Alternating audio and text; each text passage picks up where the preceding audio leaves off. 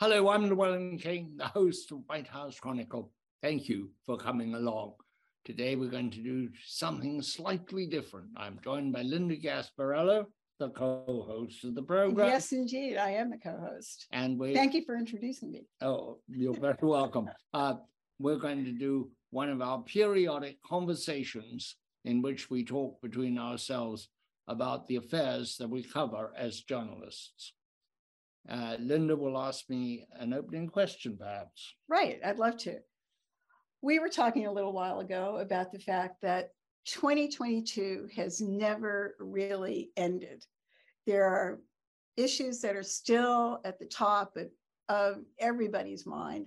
And Llewellyn recently put those issues that were at the top of his mind into a column. And I thought we would run through that column and those issues so that you can compare it with the issues that are at the top of your mind too.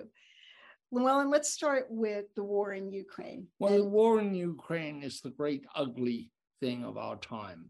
There is daily suffering. A country is being pulverized.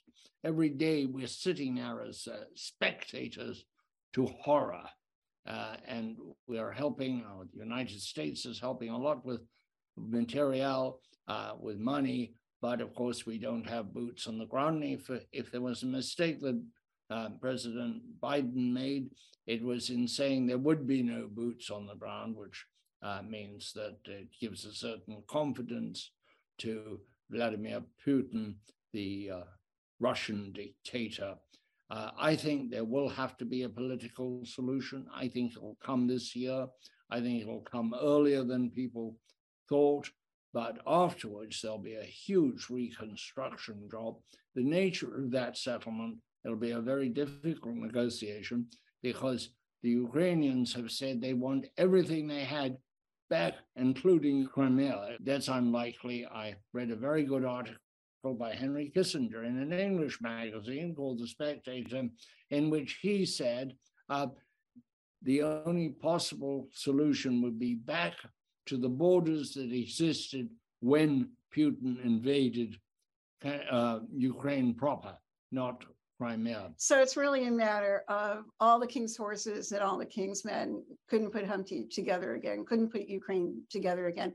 But I'm really wondering, with the new Congress that we have, how long Republicans in the new Congress are going to support our efforts undertaken by President Biden to help the Ukrainians. What are your thoughts on that? Oh, I think there's a rump that doesn't support our efforts in Ukraine, but I think the great majority of Republicans support our efforts. It's a case of freedom, it's a case of fairness, it's a case of justice, and if we don't stop Putin now, he'll be encouraged elsewhere, like the Baltic states, and other dictators will be encouraged. And the Republicans, those who are slow to support what we are doing, need to take that into account. They're opening the floodgates to invasions elsewhere if they don't stay with their support for our support of Ukraine.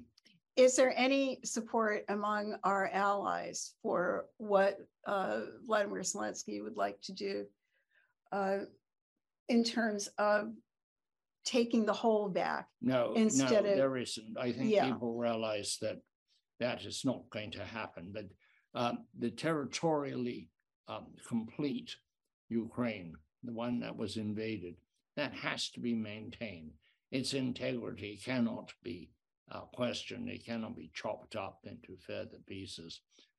I think we will see a political solution, but the daily death toll, the daily suffering toll, it's winter, it's cold, and very cleverly, the Russians have gone after the electric supply, and a modern nation without electricity is devastated. That is the new reality of war. We used to go for transportation. Now you go for electricity. You shut off the electricity. You also essentially shut off the transportation. You can't have air traffic control without electricity. You can't have trains running because their whole systems are computerized, which are electrically driven. And of course, an awful lot of trains are electric anyway. Well, of course, one of the things that has made this bombing of the electricity infrastructure so easy has been the introduction of those deadly Iranian drones. Well, drones have changed the nature of warfare, and we have to contemplate a different world. I mean, we have to look at our own forces, our own defense forces. Is this the future? Do we need aircraft carriers in the way we did? Do we even need manned aircraft? It is a new day in warfare. It's sort of rather like the time in 1915 when the tanks were introduced in the First World War, and everything since then has been different. But let's move on a bit. One of the consequences that I see from Ukraine, of course, is the millions of people who have become refugees, who've left the country, moved into Poland and the other neighboring, and are flooding across Europe. Some have come to America. But that is part of a huge global migration. People are on the move everywhere. We tend to think of immigration as being something that affects our southern border, all those people from Central and South America, and those who have gone to Central and South America, all to get into the United States. But in fact, the whole world has a migration problem. You have people in North Africa getting small boats across the Mediterranean to Greece and Italy and Spain. It is a huge problem there. And of course, the English Channel, which the Brits always thought was defense against everything, the 25 miles of water that stretches between France and Britain, well, it's become very narrow in time of outboard engines. Little boats are crossing. Last year, 500,000 migrants made it to the British shores. Well, we recently saw that there were boatloads of migrants that had come from Africa that were refused entry in Italy under its new leadership, and they were sent to France instead. That will not continue in the European Union. That moving migrants from one place to the next can't continue in the way that in the United States, it's very hard for me to see how the plane loads or bus loads of migrants that are being sent from Florida up to New York, up to Washington, up to the door of the Vice President of the United States, whether that's going to be able to continue. It is such an urgent issue. It is not only war that is causing these migrations, it's also the environment. It's global warming. You can't grow. Many of these migrants are farmers. They can no longer grow anything, any crops in their lands. And life for them has become unsupportable, unsustainable. There's a list of things, we know them. It's one, agricultural failure, which is economic failure, general economic failure, warfare in a country, also total lack of civilized control of institutions in a country, gangs. There are all sorts of reasons. Haiti. As in Haiti, but there are also, and really in Mexico, right. There are all sorts of reasons why people are on the move. And we tend to think, as I said earlier, just about our southern border, but take Africa, for example. They're not all making it across the Mediterranean. Africa is a very large continent. Southern Africa is full of migrants, which include some 3 million or 4 million Zimbabweans who fled into South Africa seeking a better life and not necessarily finding, and causing a lot of local hostility and difficulty. And of course, you have in North Africa, you have migrants moving too. You have, it is a large problem globally. And my point, if I have any point in the column you mentioned, is that the philosophies of governments are not equipped to deal with this. Republicans will say we have a migrant problem in the US because the Democrats have not solved it. But the Republicans didn't solve it either. Nobody has any solid idea of what to do besides try to seal the borders. And that doesn't totally work, as the British have found out, as the Greeks have found out, and of course, as we have found out. It's a terrible problem. Another problem that comes and has moved from the last year into this year is suddenly energy is an issue again. Back in the 70s and 80s, energy was a huge issue. It was the dominant issue in politics globally. Geopolitical politics were affected by it. Now it's an issue again, largely because Russia is such a massive exporter of carbon fuels, fossil fuels, natural gas and oil and coal for that matter. But there's another issue. And that other issue is the fact, as you said in your column and in other columns, that we are demanding more things be electrified. And the electrification, this increasing electrification of the United States, is placing demands on our energy that we never had before. Absolutely, Linda, absolutely. We are asking, in order to reduce the greenhouse gases coming out of power plants, we're asking that we convert from natural gas, which is the principal fuel for making 38% of our electricity, that be curtailed. There's still 19% of our electricity comes from coal. That is to be curtailed. And we're going to go to more wind, more solar, hopefully more geothermal, and occasional, maybe a little bit more hydro, but there's not many possibilities for that. But in order to do that, we may introduce an instability in our electric supply. Everybody knows that the wind doesn't always blow. Everybody knows the sun when it shines. But there are other problems. There are supply chain problems. We can't build these alternative energy systems fast enough because we can't get the materials to do it. At the moment, there is an acute shortage in this country of transformers on the pole, not the big transformers that you get in substations, but the ones that are cylindrical things. You can look up and see them. You can't have an electrical system without it. And you can't put in new hookups unless you can get new transformers for the poles, let alone the big ones. So there's this tremendous constraint on the speed at which we can electrify, even while we're seeking to do so. Right, seeking to do so. Let me pick up on that idea. We are seeking to do so in the Biden administration, which believes that electrification is the answer. We're moving into the electrified century, and we're moving too quickly for the many sources of energy that the administration would like to see be used for the electrification. What is the Department of Energy's role in this? The Department of Energy's role is very critical. It is the funnel through which a lot of new money is coming into electric. The two major bills that have increased funding for electricity, but it doesn't fix the supply chain. It doesn't fix the speed at which we can site new transmission lines. We need to put big transmission lines from the west, where there's an abundance of solar opportunities and an abundance of wind opportunities. As they say, the wind and solar resources are huge, and move them to the east, to Chicago and New York, etc., with less options.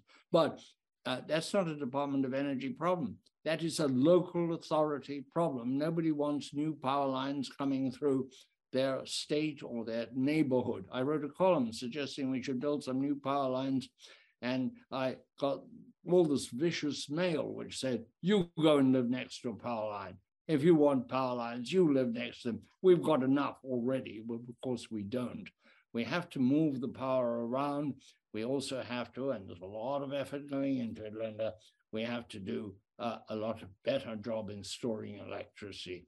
That means batteries and other devices for storing electricity. One idea is that rather than abandoning natural gas altogether, we compress it as we do and keep it in storage in the ground, which we do, and use that essentially as a battery. I find that quite attractive. Purists who want no carbon fuels at all, no fossil fuels, don't like that so much. So I think that a takeaway from this is the administration and everybody in the United States would like to have more electricity. you want the electric car. The administration wants you to have that electric car, and we'll even give you a tax break on it. But you want all of these things that are electrified, and yet we do not have the transmission, because who wants the transmission lines in their backyard, right? Well, so we're really at an impasse.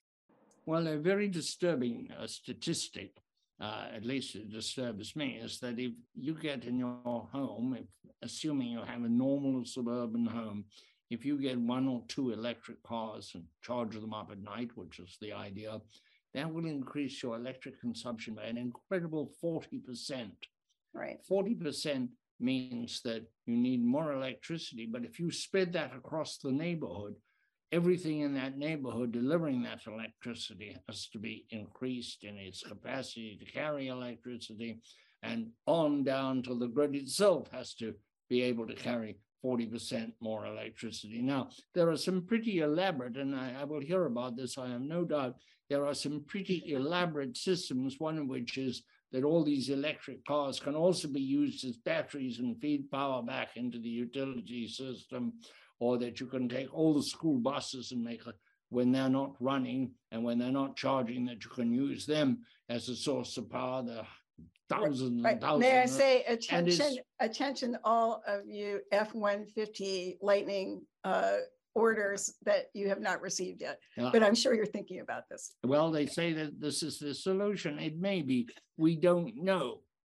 We're not going to fall off the cliff, I hope, but I think we're going to have some very ugly periods. We're already very stretched in electric supply. So far this winter, we've had devastating weather, snowfalls that we've never seen in Buffalo, freezing in Texas, hurricanes. Hey, wait a minute. We've had sabotage. And sabotage. So it's already very stretched, any additional problem. And then that leads, any discussion of energy must lead into a discussion of climate, because while we're making these changes, we're making these changes in order to stop the accelerated change in the climate, global warming, if you will. And it's pretty devastating. We've got sea level rises everywhere. We have glaciers melting. It's important that we stop pumping carbon into the atmosphere, which is the largest of a set of greenhouse gases. Right. But not to mention water deficits in many of our states. So anyway, we've got a whole panoply of problems. Right. And I wonder, and I constantly wonder this, Linda, whether our political philosophies, our liberal and conservative philosophies, the two predominant political philosophies, whether either of them is capable of dealing with the new issues, because these issues are not easily addressed by either liberalism, old-fashioned traditional liberalism, or by conservatism, that we may not have the philosophical ability to deal with new things. For example, how about social media? How about Twitter? We've never seen anything like Twitter. And we don't have a solution. We don't know how to maintain freedom of speech and curtail hate speech. The two are in conflict, so you can't do it. And we don't have a good political philosophy there either. We have to have our thinking catch up with our reality. And I suspect that our thinking, or our political thinking, the thinking of the Congress and the thinking of the ruling class, if you will, which is a rather old-fashioned way of talking about people who make decisions. Yeah. But they have not caught up with the times we live in, or the crises we face. It sort of conjures up thoughts of the U.S. Constitution and whether or not it, in a way, it's outdated and cannot deal with modern issues. I think it's not outdated. I think it's very flexible. I think people choose to read into it a rigidity that isn't there. And that's a political manipulation of constitutional law.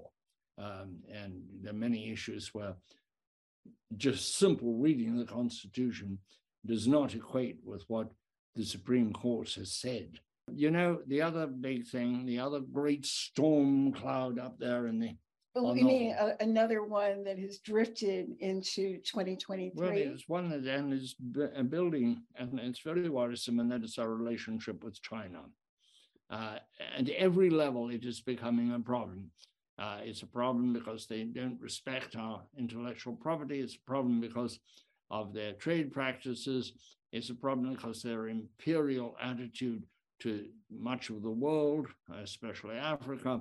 And it's a problem because they may be emboldened by Putin. I mentioned this earlier, what happens when nations get emboldened to invade Taiwan, which they feel is part of China. Will we support Taiwan? If we do, we're into war with China. And there are only two possibilities of war with China, both of which are almost beyond contemplation. One is that you have a non-nuclear war, that somehow there's enough restraint, so you have a conventional war, which initially would favor the US, but in time might favor China because of their superior number of people. They could wear us down with attrition. And if we went to nuclear war, the life we have known would be destroyed. You would incinerate large parts of the US, large parts of China, millions of people would die. And afterwards, as after so many wars, you wonder, what was it all about?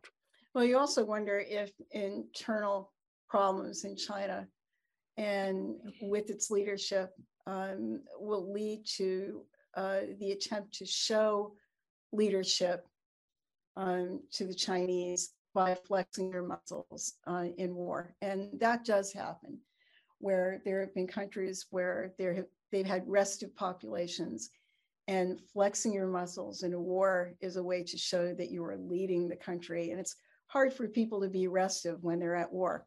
Well, you're so right there, Linda. You're so right. We've seen this resort, for example, with the invasion of the Falkland Islands in order to divert attention to the mismanagement that the junta was engaged in Argentina, tragically. And in China, we can see economic problems. We can see the fact that the leadership showed weakness by allowing the protests against the COVID lockdowns to actually change their policies on COVID.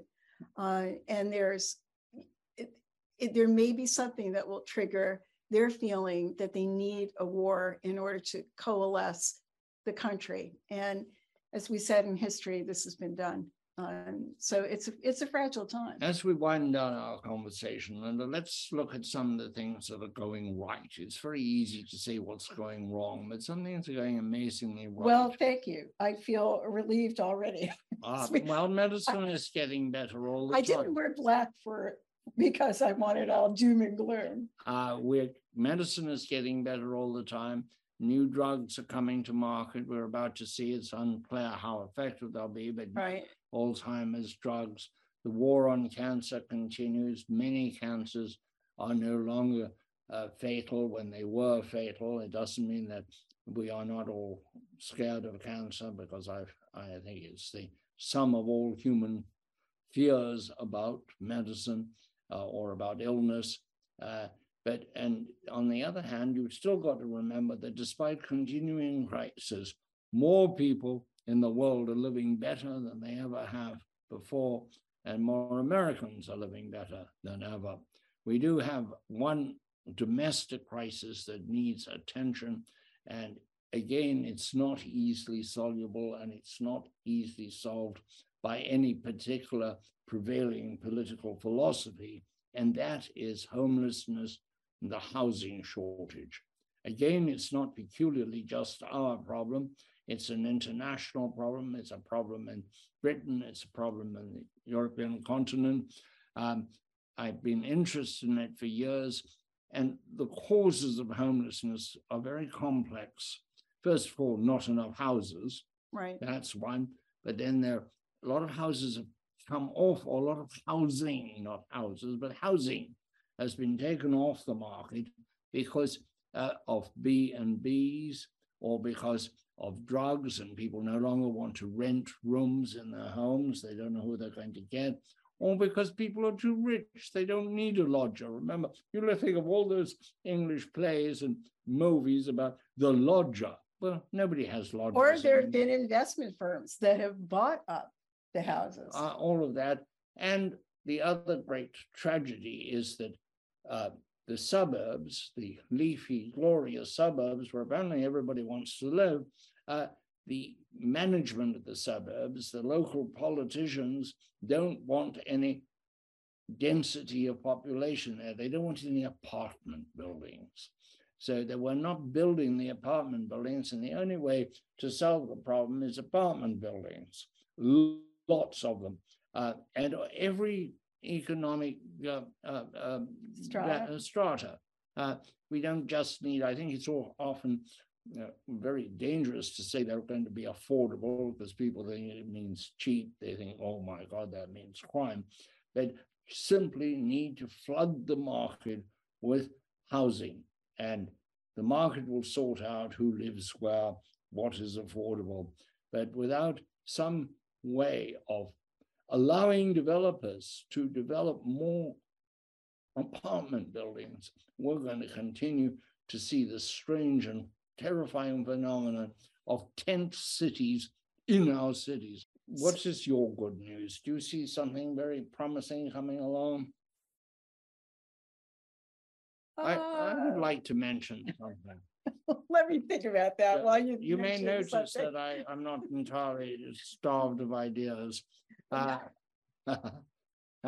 I'm sad to say that I think neckties are for it. I'm wearing a traditional necktie, but last year they sort of disappeared. I hope they get a revival. But one of the things that I do think is very interesting, and that is the enormous amount of local theater. I've been talking to people who say, you know, where I live, the theater is really very good. They're not talking about Broadway. They're not talking about the great productions. They're talking about local theaters, often almost entirely amateur, with high standards, and it interests people in theater, people who would never otherwise go to theater. Well, I think we can end this on a high point by saying that our one and only talent, as Noel Coward said, is a talent to amuse. And I hope we have informed and amused you today. I hope you noticed, Linda, that there's a beautiful piece of silk from Liberty to London. And it would be tragic to have all the tie makers go out of business, although neckties actually have no use whatsoever. You can do perfectly well without one. Cheers. White House Chronicle is available as a podcast on Apple, Spotify, Stitcher, wherever you listen. We are there.